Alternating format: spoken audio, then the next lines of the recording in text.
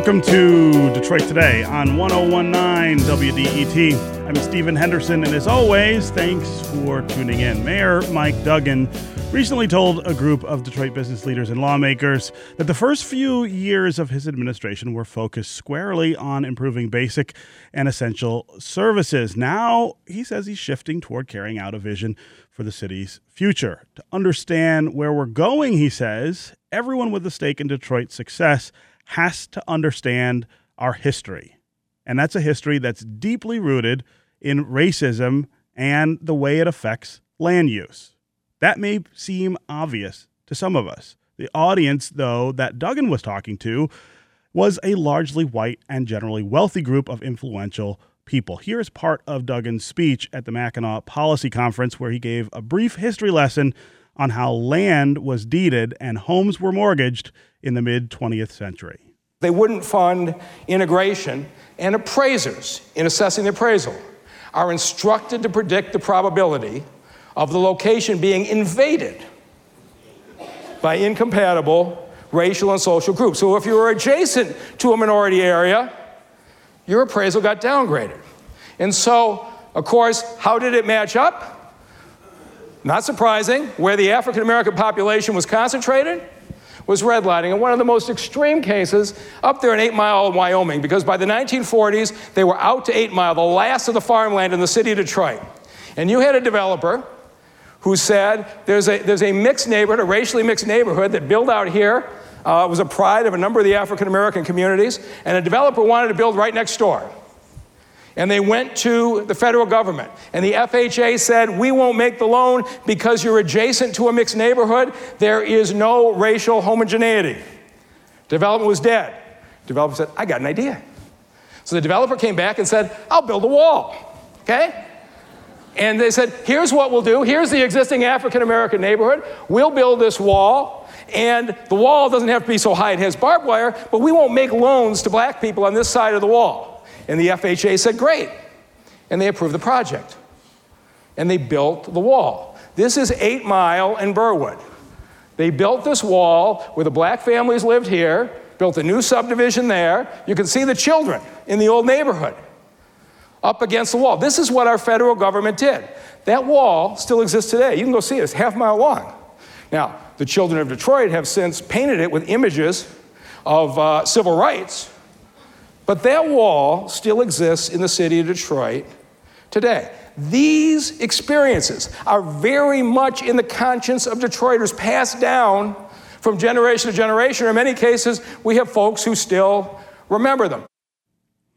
Okay, that was Detroit Mayor Mike Duggan with a very illuminative story about our history here in the city of Detroit, up on the Mackinac Island for the Mackinac Policy Conference just a few weeks ago. Joining me now to spend the hour talking about how race and racism and the history of race and racism in this region affect our city and the policymaking decisions that he faces every day is Mike Duggan, the mayor of the city of Detroit. Mike, welcome to Detroit Today. Thanks for having me back, Stephen. It's good to see you. So I was in the press room up on Mackinac when you were giving that speech. It was not in the auditorium. But on that audio clip we just played, you can hear the gasping that some people are doing as you're telling this story about this wall. And I think they're gasping about the specific example because a lot of people don't know about it. But I also think there was a sort of surprise at the bluntness and context that you were trying to give that the subject of the challenges we face here in the city of Detroit. I think people were surprised to see you up there talking about race and the history of race in Detroit and how that affects the things that you do. Well, you could feel the tension in the room in the first 10 minutes of my That's speech. right. I mean, people were uncomfortable, and it was a racially mixed audience, predominantly white, but it was racially mixed. There was discomfort. Council President Brenda Jones told me that the gentleman next to her walked out and kept saying, "I'm sorry, I didn't know, I'm sorry." So for some people, it had an effect. But basically, the point of the speech wasn't to be so much backward looking, but to lay out the principles by which we're rebuilding this city today and the principles of inclusion. And every time we have a development and we're making a policy decision that affordable housing is going to be included in these developments, that people are not going to be pushed out. And I get questions, well, why do you have to do that? And I felt like everybody's in one place. And I don't think everybody understands the history. And the fact of the matter is that the policies of the federal government, the policies of the state government, the policies of the city government for nearly a century have contributed to where we are today. My thing wasn't to blame. My thing was to say, here's how we got here. Here are the policies that we got here. And as the city rebuilds, we are going to do this in a way that's fair and inclusive, and here's why. And I mean, you were up there and you know, but I thought the reaction from people across the board was very positive and much more understanding about what are the principles behind why we're doing what we're doing. Yeah. Talk about how, on a day-to-day basis, you think about those issues: equity, fairness, pushing back against the awful history of racism in this city, obviously in this country. What can I look at in the first 4 years of the Mike Duggan administration that would tell me we're headed in a different direction? Well, let me start with how I think about it. A city that is 83% African American in a very difficult time voted for me over a very strong African American sheriff candidate. Sure. And that just leaves me with an enormous sense of responsibility because the people in this town believed that longtime Detroiters would have a better future if they voted for me. And I did 250 house parties. I sat in people's living rooms all of 2013, which is how I got elected. And I came out with a perspective on this city. The speech I gave at Mackinac was stories I heard in living rooms across the city. And so everything that we do is to say, those who stayed, how do they benefit from the rebirth? Because we want to be welcome for everybody. Everybody should be included. Other countries, other states, the suburbs, Detroiters who left, everybody should be welcome. But we have to rebuild a city in a way that builds around those who stayed. And so really everything we've done, you saw the case of 1214 Griswold, which got turned into the Albert the year before I got elected. Yeah. You had people who had been in low-income subsidized housing for, in some cases, 20, 30 years, get kicked out almost overnight because city government didn't protect the housing subsidies. We had 2,200 more units going to expire in the next 3 years. We had 2,200 more people kicked out as investors came in with market rate. We intervened so far on every single property and struck arrangements to get the building owners to renew the housing subsidies so that low-income folks can stay in their properties, most in downtown and midtown, but also in a number of other places in the city. One, as I pointed out, across from me near the Manugian. And so we've done that. You haven't been seeing those stories in the last 3 or 4 years. Everybody who tries to build a new apartment building in the city wants city help. We insist that a minimum of 20% be affordable so that you have people of all incomes living in all neighborhoods. And these are things we've done. And we can talk about building by building, project by project, but it's been the philosophy that we operate under every day. This is Detroit Today on 101.9 WDET. I'm Stephen Henderson. My guest is Mayor Mike Duggan of the city of Detroit. We are talking, at least in part, about the speech he delivered up on Mackinac Island at the Mackinac Policy Conference last month, where he gave a brief history lesson on the way that race and racism shaped the history of the city of Detroit and affect the decisions that we make today about the future. If you want to join the conversation, have a question for the mayor, give us a call. 313-577-1019 is the number on the phones. That's 313-577-1019. You can also go to the WDET Facebook page, put your comments there, or you can go to Twitter and hashtag Detroit Today, and we'll work your comments into the conversation. Mr. Mayor, I want to ask you about a specific example here of this very question we're talking about, which is who benefits from the things that happen here in the city of Detroit. This week in the news is the question of whether the Pistons, who have agreed to move back to Detroit from Auburn Hills and play in the new Little Caesars Arena, ought to be receiving $34.5 million in subsidy to make that move. There's been a lawsuit filed that says, as Detroiters, we ought to have the right to vote on those things. Of course, the DDA, which is responsible for managing those kinds of incentives, has existed for a long time. We've seen deals like this before in the city. I want to give you a chance to talk about that specific case, but I also want you to put that in the context of this question about who benefits. $34 million for a sports team whose owner is a billionaire, at the same time that we have neighborhoods where people live next door to houses that are falling into the street, where we have neighborhoods that don't have sufficient schools, that don't have sufficient services still. That kind of contrast, I think, sticks out in people's minds. I think it says to people that as much as you've done, as you point out, to try to push back and try to expand the sort of pool of benefit for the things that happens here, there's still something fundamentally wrong with the way we think about these things in the city of Detroit. Can you talk about that? Well, you have different sources of funds for different projects. We've got $258 million in federal funds at demolition that go in particular areas. We've got HUD funds that redevelop properties and move in low-income people.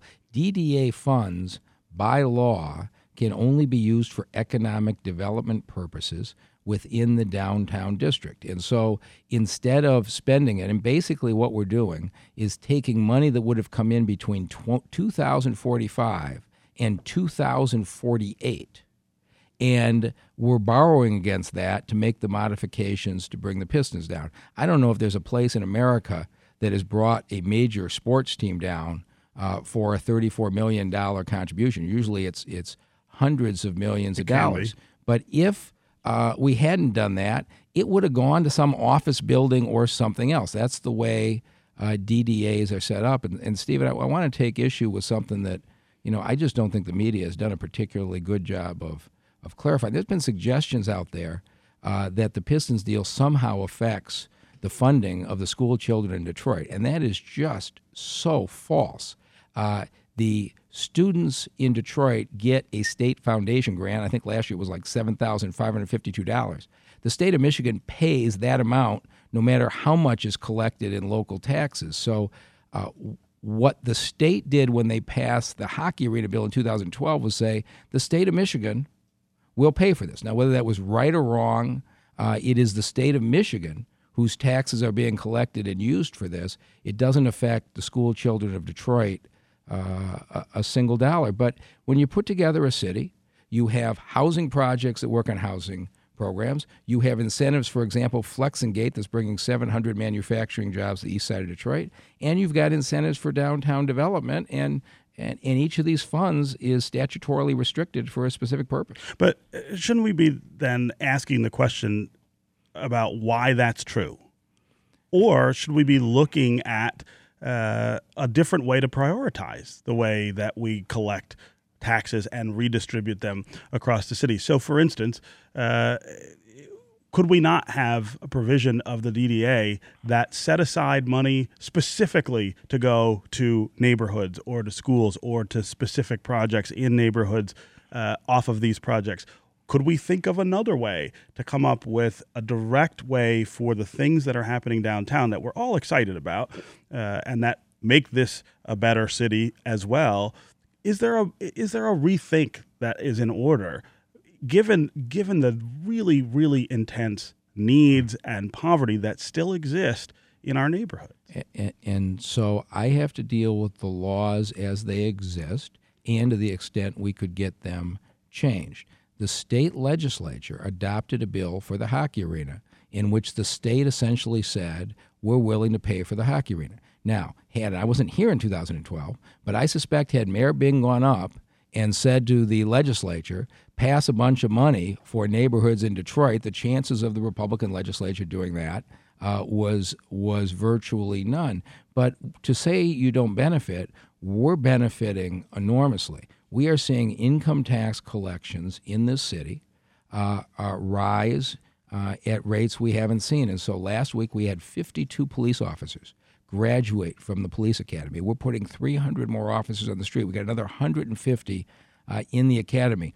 Next month, we are starting a huge board-up campaign for the houses we're not going to be able to demolish in the next year or so. We're going to board up the other 11 or 12,000 that are in the pipeline. These things are being funded because the city is coming back economically. We're collecting the income tax revenues. We're balancing our budget. And so this is how you manage a city. You have businesses that generate revenues for you, and if you're running the city well, you're using those revenues wisely to provide public safety, neighborhood redevelopment, job training, and the like, and that's what we're trying to do. Yeah. Give me a sense, though, of how far you think we are. I mean, you spend a lot of time in neighborhoods. I spend a lot of time in neighborhoods. I've been spending more and more time in the neighborhood where my family lived when I was born, near Livernois and Grand River, a forgotten place in many ways here in the city of Detroit. And so I'm a little more familiar on a daily basis with the things that are just not reaching places like that. When can we expect to see change there? And so you're asking a really good question. And I have done something, and of course people who've been at the community meetings have seen this over and over, is we've had a very clear plan. Every neighborhood in this city has got new streetlights. Every neighborhood in this city has gotten prompt garbage pickup. Every neighborhood has gotten their grass cut in their parks. Every neighborhood is getting much better police and ambulance response time. That applies to everybody. Then we went as far as intense redevelopment, demolition, selling vacant houses. We've moved 3,000 families into vacant houses in the last 3 years. We started in 2014 in the neighborhoods that were 90% or more occupied. Then in 2015, we went to every neighborhood 80% or more occupied. Now, this year, we're into neighborhoods 70% or more occupied because we started where I believe we could get people to fill in those vacant houses in order. You're in a neighborhood that's below that, and so we'll be very shortly rolling out the details that I've shared with the block club leaders in the last month, but we're going to go into neighborhoods like yours with board-up brigades where we are going to board up every single vacant house because we know we're not going to be able to get to the demolitions for 2 or 3 years. We're going to go in and board up every single vacant house. And we are going to enforce the rental codes on landlords in a vigorous way that hasn't been done. And we're going to do that in every neighborhood. So we're starting, we're going to go clean out the drains, the catchments that flood up onto your street when it rains. We're going to clean out every clogged catchment drain in this city over the next 3 years. And so I've been honest with people. This problem has been 60 years in the making, and we are coming back at it. And I'm credibly trying to say, this is what I think we can do next. This is what I think we can do next. And there are people who are saying, you haven't gotten to me yet. And those are hard conversations to have, but I've been honest about it. Yeah, I mean, and I think for some people it's a matter of priorities, like who comes first. And it seems from the outside, and even from the way that you describe it here, that a fair assessment of that is that some of the people at the top are at the front of the line, whereas most of the people at the bottom are at the back of the line. And I'm not saying that's your fault. I'm saying I would say to you, the question is, why don't we push back against it? So let's talk about the street lighting. We lit this city from outside in, doing downtown and midtown last. We did the neighborhoods first, Main Street second. We went outside in, so it does not reflect that. When I came in, only 12 city parks were being cut. The neighborhood parks were forgotten. We cut all 275 city parks every 7 to 10 days. It isn't some parks get them and some parks don't. And if you're seeing what we're doing now, we are taking bond money that had been sitting in the city for 15 years that hadn't been spent. We're renovating 40 small half-acre neighborhood parks. I'm out every weekend with one of these, and I can't tell you how emotionally powerful this is. Neighbors coming out. I was out at one on the west side a week ago, and the lady said, that swing set there was here when I moved in 40 years ago, except it used to have swigs on it. Nobody's touched it since. Now we're putting in new playscapes in 40 small neighborhood parks across the city. So I don't accept the premise of what you're saying. I think we are dealing with what we can deal with in a reasonable way. And, Stephen, I'd remind you, this city got into bankruptcy because you had mayors and councils who were spending money they didn't have, promising things that couldn't be done year after year until the city went broke. And so what you've got, and I show people maps, I show people timelines, and everybody wants to be first. The reality is that we got to have priorities, and we're being honest about them. Yeah. Okay, we're going to take a quick break. When we come back, we're going to continue our conversation with Detroit Mayor Mike Duggan, and we're going to take your calls. Kenneth in Detroit, Tom in Detroit, Gene in Detroit. We'll get to you next. Stay with us.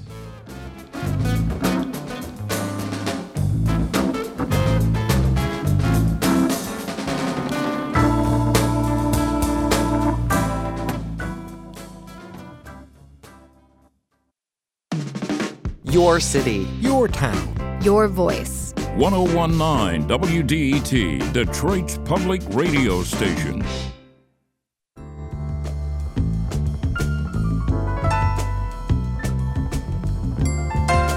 You're listening to Detroit Today on 1019 WDET. I'm Stephen Henderson, and as always, thanks for tuning in. My guest this hour is Mayor Mike Duggan of the city of Detroit. We are talking about the first 4 years of his administration and the next 4 years. The mayor gave a speech up on Mackinac Island during the Mackinac Policy Conference that tried to put the things that he's doing in some historical context, important historical context, about the way race and racism have shaped the situation we have right now in the city of Detroit.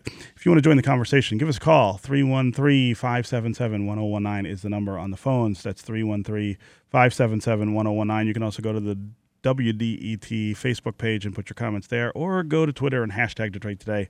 We'll work your comments into the conversation. Gene in Detroit, you're up first. Yes, good morning, Stephen. Hey, Gene, how are you? Good morning, Your Honor. Good morning.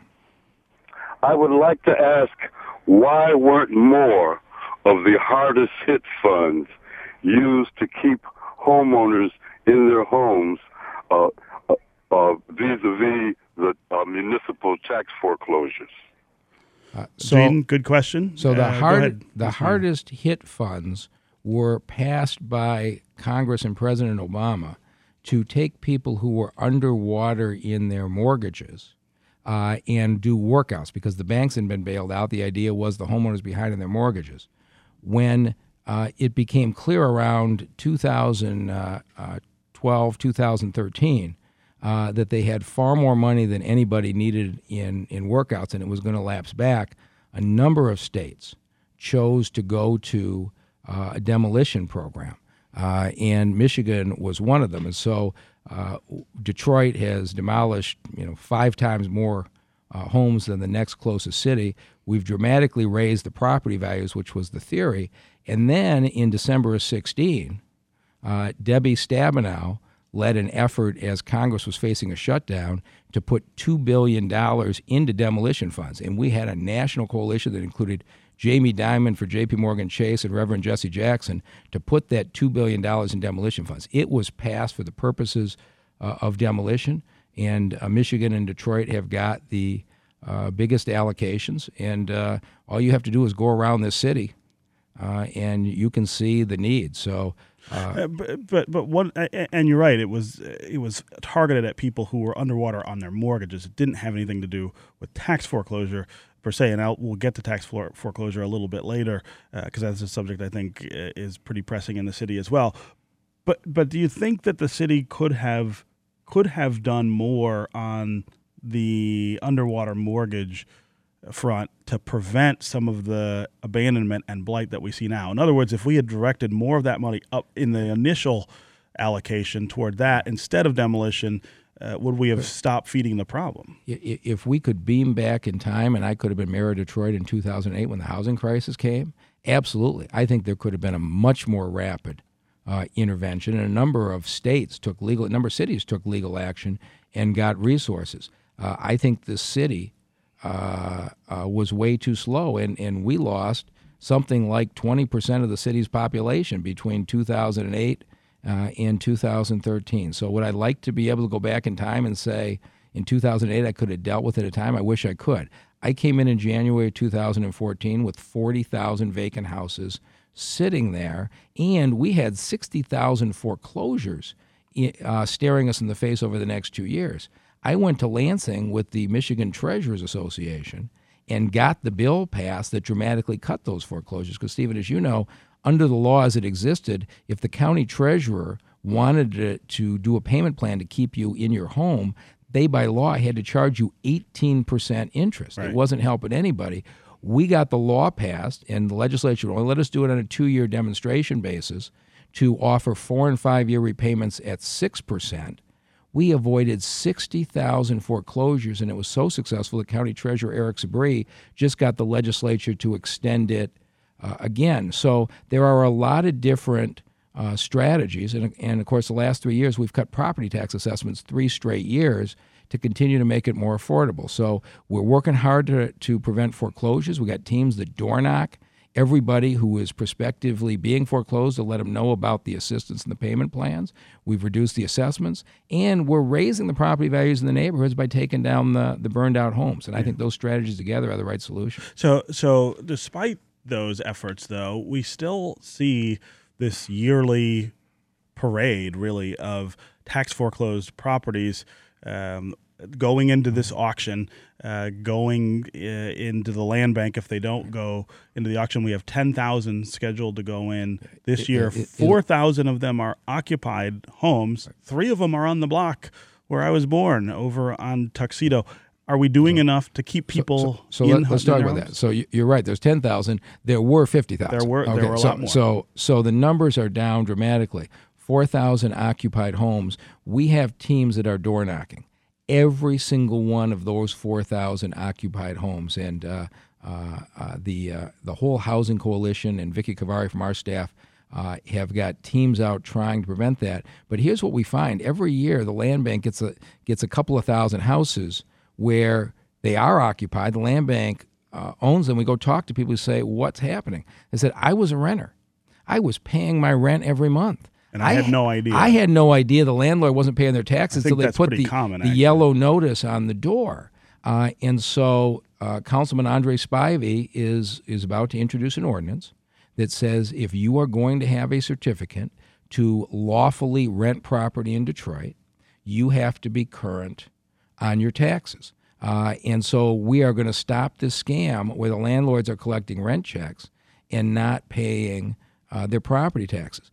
So these are complicated issues. But here's what we've done, Stephen. We've gone to the people, the tenants who are there, and we said, we don't want to put you out. And so we've started a program where they go to USnapback, get credit counseling, put $1,000 down, pay $100 a month for their taxes in escrow for 12 months, and they buy the property. And we've had a few hundred people actually who are tenants buy the properties and take ownership because we're doing everything we can to try to keep people from being put out of their homes. One other possibility there is that the city can always intervene in tax foreclosures. You have right of first refusal on these properties. Is it practical for you to go through and say, hey, these are occupied homes, these 4,000 homes, people are in them, we're going to take them and be sure that people don't get put out? Yeah, you know, I don't even know how you would begin to do that, to go into the wholesale landlord business. You know, I got enough issues at the land bank. But I got to tell you, I think Treasurer Eric Sabri is just doing a phenomenal job in the outreach effort to try to keep people in his homes. And what I have been doing is working with the treasurer on every single one of these initiatives to keep people in the homes. Okay. Again, 313-577-1019 is the number on the phones, 313-577-1019. Before we get back to the phones, if you could change something about the way we do the tax foreclosure process, just one thing that you think would make a big difference. I mean, if you think about it, all of the things that you're doing, all of the things, the efforts that you're making in neighborhoods get undermined by the parade of properties into this tax foreclosure status. What's the big picture solution to this so that we stop sort of, feeding the problem every year? If you'd asked me that 3 years ago, when we were looking at 50 or 60,000 a year, it was a much greater concern. The numbers are down dramatically right now. And so I feel very good about what the treasurer is. Again, this is a state process that the county treasurer administers. But I feel good about what he's doing. I feel good about what the volunteers are doing at the doors. I feel good about the repayment plans. What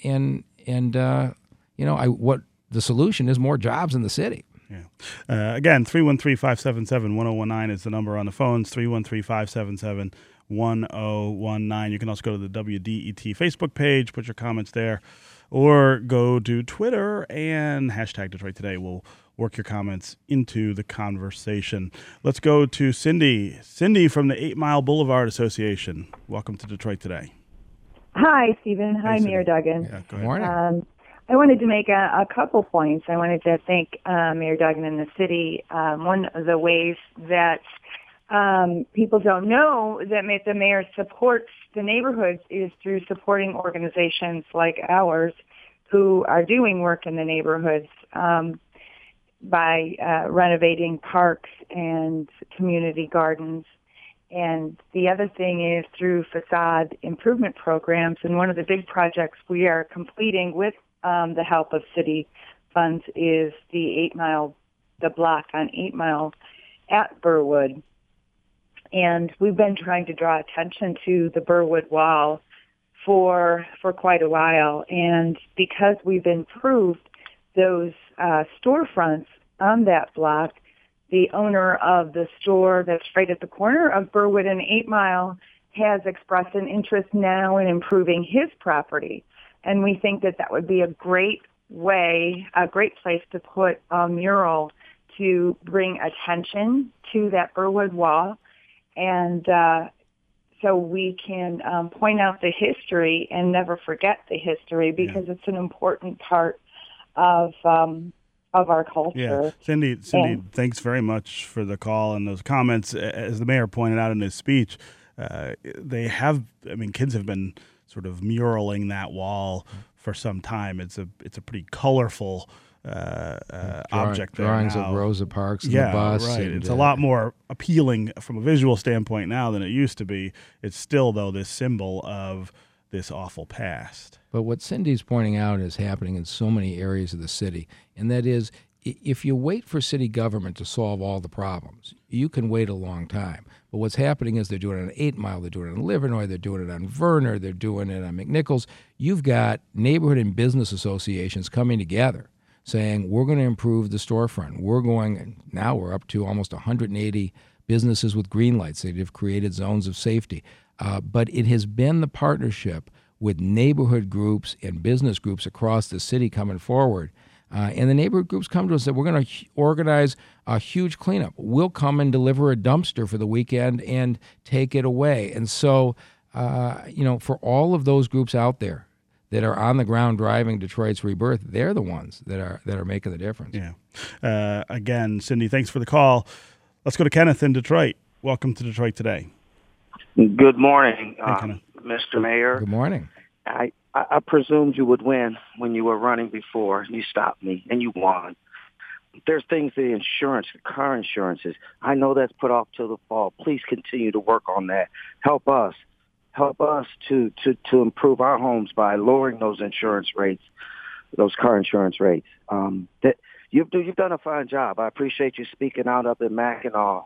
That all we can ask is that you continue to work in the cities and put the ordinance departments to work. You promised that you'd have those houses that they're renting out.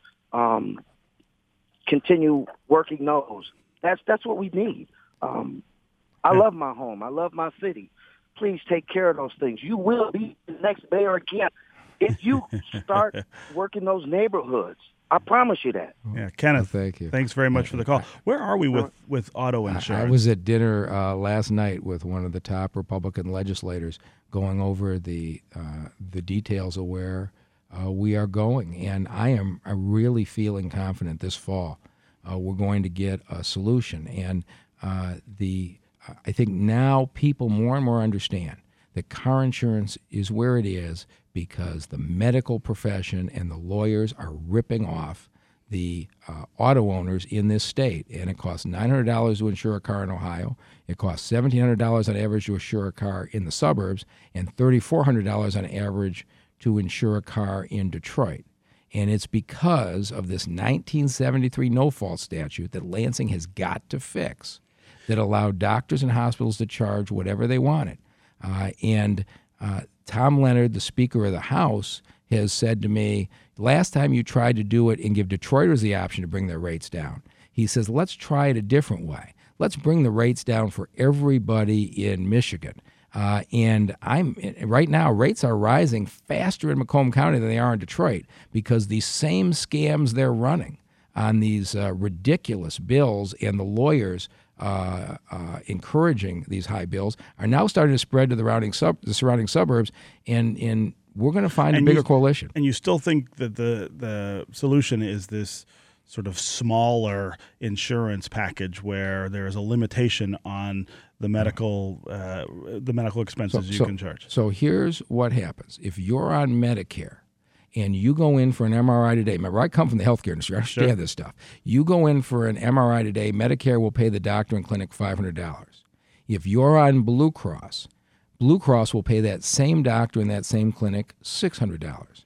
If you go in on car insurance, that doctor and clinic get paid $3,100. Same office, same MRI, and the lawyers are encouraging the running up of these medical bills because they're suing and taking a third of them, which is why you see all these billboards about Ben in a car accident, call me. Here's the people who ought to be the angriest. In the other 49 states in America, if you're on Medicare, you're covered if you're in a car accident. I mean, Medicare covers you in the hospital and your care. But in Michigan, it's the only state where you have to buy your health insurance, even if you're 68 years old and on Medicare. The law says you have to pay for health care a second time on your car insurance. Nearly half the premiums the senior citizens in Michigan are paying are for the health care they already have. And I think the legislature, which stopped us the last time because of the lobbying of the lawyers and the doctors, I think the legislature is now getting very concerned how they're going to explain to seniors, why do you have to double pay for your health care when you've already got Medicare coverage? So we're seeing real momentum. It's an indefensible position that the medical community and the lawyers have taken, and I think there's a lot of and you're certain that rates will go down and people will not want for coverage in catastrophic accidents if this passes. And so you will get the option that you want. If you've already got health care coverage and you fall off a ladder, you have catastrophic care. Why are you paying for it a second time when you write your car insurance check? It's only the state of Michigan is the only one of the 50 states that has all of your health care coverage in a car accident paid out of your car insurance. Everybody else relies on health care coverage you already have. But yes, I do expect to get guaranteed rate cuts into the bill. Otherwise, there's no point to be doing this. Yeah. Okay, let's go to Maurice in Detroit. Welcome to Detroit Today, Maurice.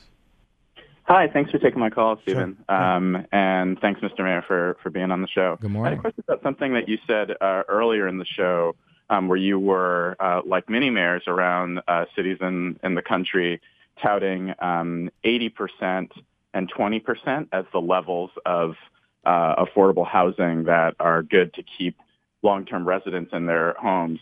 I'm just curious, you're a smart guy. Over time, is that a sustainable way to keep people in their neighborhoods since you're trading 80% for 20%?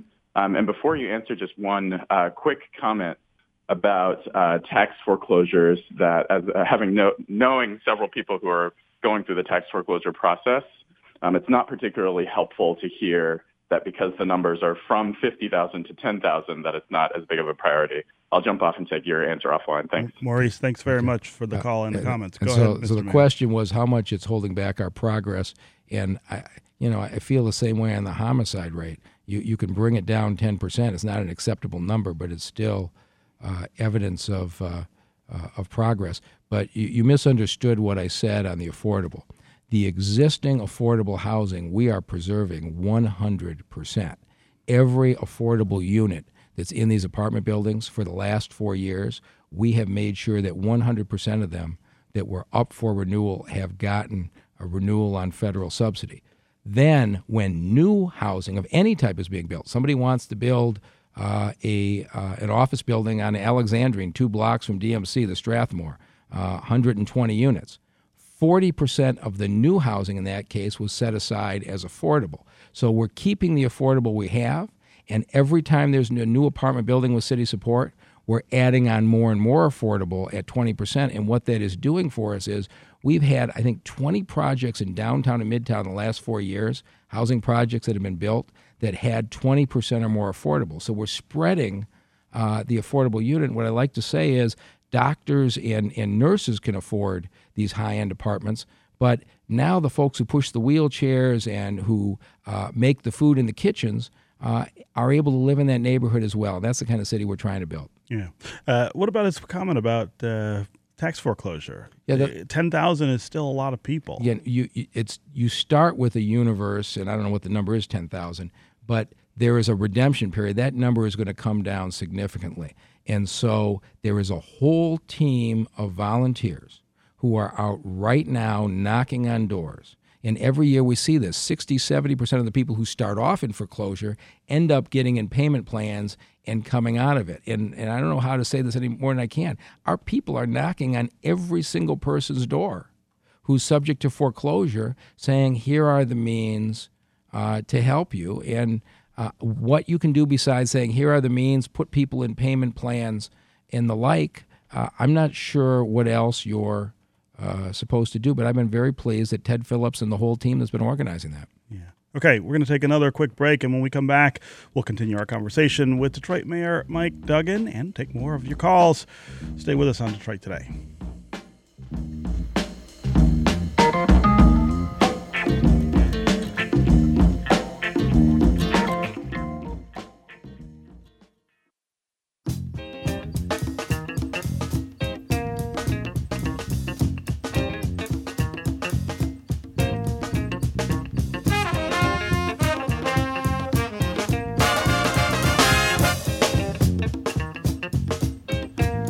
You're listening to Detroit Today on 1019 WDET. I'm Stephen Henderson, and as always, thanks for tuning in. My guest this hour is Mayor Mike Duggan of the city of Detroit. We're talking about his first 4 years in office and his bid for another 4 years up on Mackinac Island last month at the Mackinac Policy Conference. The mayor tried to put the challenges that we face in Detroit into the context of our racial history, the history of race and racism in Detroit, how it informs the things we see today, and how it ought to shape the way we approach our problems in the future. You want to join the conversation, give us a call, 313-577-1019. That's 313-577-1019. You can also go to the WDET Facebook page and put your comments there, or go to Twitter and hashtag Detroit Today. Will work your comments into the conversation. Let's go to Judy in Detroit. Judy, welcome to Detroit Today. Hi, thank you, Stephen. Mm-hmm. Hello, Mr. Mayor. I really appreciate your willingness to come on this show and explain things. My only hesitance, I have followed your career, in your mayoral career, since you first were considering running. I remember a story you told out at a coffee shop one time in which you described going into a local pastor's office and telling him that you were thinking about running for mayor, and he looked at you and said, you do know you're white, don't you, Mike? And I thought that was a wonderful story, and I think you have demonstrated, like at the Mackinac Policy Council and other places, your commitment to a post-racial, I don't know how to say that, a diverse and sustainable community. My only hesitancy about you has been I have thought many times that you identified too much with the big guys, the Illiches and the Gilberts and those folks, and not enough with the city.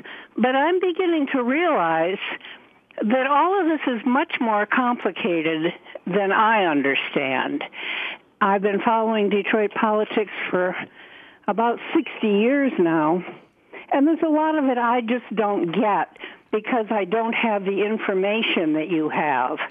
But I am very impressed by the scope and complexity of your vision of this city and of what it is and what it can be. Yeah. And I just wanted to tell you, my husband and I were out on doing our radio patrol last week, and we live in I don't know if you know us as a Waco neighborhood. Oh, sure, absolutely. Go ahead, Judy. We gotta get to the point here. Can you quickly? Okay, We're running out of sorry. time. I That's tend okay. to be a motor mouth. That's all right. And the point is that every time we're on patrol, we are looking at how does the neighborhood look today. And last week we were just amazed as we drove every street in this neighborhood and realized how much better it looks here, just because of all the houses that have been torn down. Yeah, Judy, I appreciate the call and those comments. They're a part of the city that most people probably are not familiar with, but that you've gotten to. Over on the west side, it is an area that has. But our latest polling shows 72% of Detroiters feel the city is heading the right direction, whereas 45% of the people in the state think the state's heading the right direction, and 35% of the country. And so you're doing better than Rick Snyder and Donald Trump. Who would have thought? Who would have thought you'd see the day? Yeah. But I understand the reality is that if you sat with me in a house party 3 years ago, it was police aren't showing up, lights are out, get the house down. You're sitting with me now. It's the dead tree in front of my house. It's the catchment area that's clogged up and flooding the drain. It's my neighbor who leaves the garbage can out for 3 days. It is a very different conversation, and that's good because expectations are rising and people are getting more demanding, and that's the way it's supposed to work. Yeah, we have some questions on our Facebook page that I want to get to quickly. I think they're pretty quick answers. One from Onita Jackson says, please ask the mayor how he feels about sports fans who come to the city and disrespect it, and how he addresses that topic. I think what happened on opening day was wrong, and I've talked to the chief about it, and I agree. We're going to deal with that more aggressively. Yeah. Robert Elms, director of Galapagos Art Space, says, we endorse you for mayor 2 days before you announce your re-election campaign. When will the city create a Department of Cultural Affairs to help coordinate the growth of arts in Detroit? Yeah, we're talking about that right now. In fact, I was down on Grand Boulevard with a group of artistic folks and a lot of the electronic music folks last night who are asking exactly the same question. And we got to figure this out because not all artists want to be organized. So it's sort of the antithesis of. But no, they're raising a good point, and we're talking about do we bring this council back, and is it a bunch of wealthy people affiliated with the DIA, or can we get the emerging kind of artist music community to come together, and we're gonna get that. We're gonna get something going with basically the rebels driving it. Yeah, let's go to Jeff in Detroit. Jeff, welcome to Detroit Today. Hey, how you doing? Good. First of all, I want to say thanks to the mayor for being so inclusive and great and enacting a lot of programs that have helped this city, in my view. I've been a resident for 8 years and grew up in the region, and I live at the Gratiot and Shane area. We had a shooting over there recently where an off-duty police officer was was killed at night at a liquor store, Motor City Liquor. Mm-hmm. And this has been a real sore spot in the neighborhood. And, I was really encouraged when Chief Craig was on Facebook Live within, 20, 30 minutes of the shooting at the location, reassuring us what was going on. We heard the shots from my house. But I'm wondering, what is the mayor doing to incentivize business owners like Motor City Liquor who are kind of negligent and, not really taking care of their properties, not keeping this place safe? They don't have proper surveillance. Can we get them on the green light program? And what are we doing to incentivize that? Can we, pass an ordinance to force certain businesses to get on the program? Because it seems to have improved safety at other locations. Jeff, I'm not cutting you off. We just have only about a minute and a half left, but I think that's a great question. Can we expand Project Greenlight? It's expanding rapidly. We're now up to 180 businesses. We've got 80 more in the pipeline. The council is ready to pass an ordinance saying if your business is open after 10 p.m., you need to be on green light. But we have so many businesses voluntarily in the pipeline, we don't need to do it. In many cases, neighbors have gone in and demanded of their local business. But the thing that's most interesting to me, in the last 6 months, we've had one carjacking at a green light store, and we had the person arrested within 24 hours. Chief Craig has made a commitment to this. It is creating zones of safety, and we're just going to keep on expanding it. And I'd encourage the neighbors to talk to their store owners about signing up. Okay. We've got about 30 seconds left. I want to give you a chance to just sort of wrap up, say why people ought to vote for you for 4 more years. Well, I'm working long hours, and my thing it would be this. If somebody has a plan to do it faster and better, lay it out, because I won't tell you I've solved everything, but I'm waiting for somebody to say I can do better. Specifically what they would have done. But if people want me to rehire me for another 4 years, I'll do the best I can. All right. Mike Duggan, Mayor of the City of Detroit, thank you very much for joining us on Detroit Today. Thanks for having me. We'll have you back soon. That's it for me today. I'll be back tomorrow. I hope you will too. This is 101.9 WDET, Detroit's public radio station, a community service of Wayne State University. We will see you tomorrow.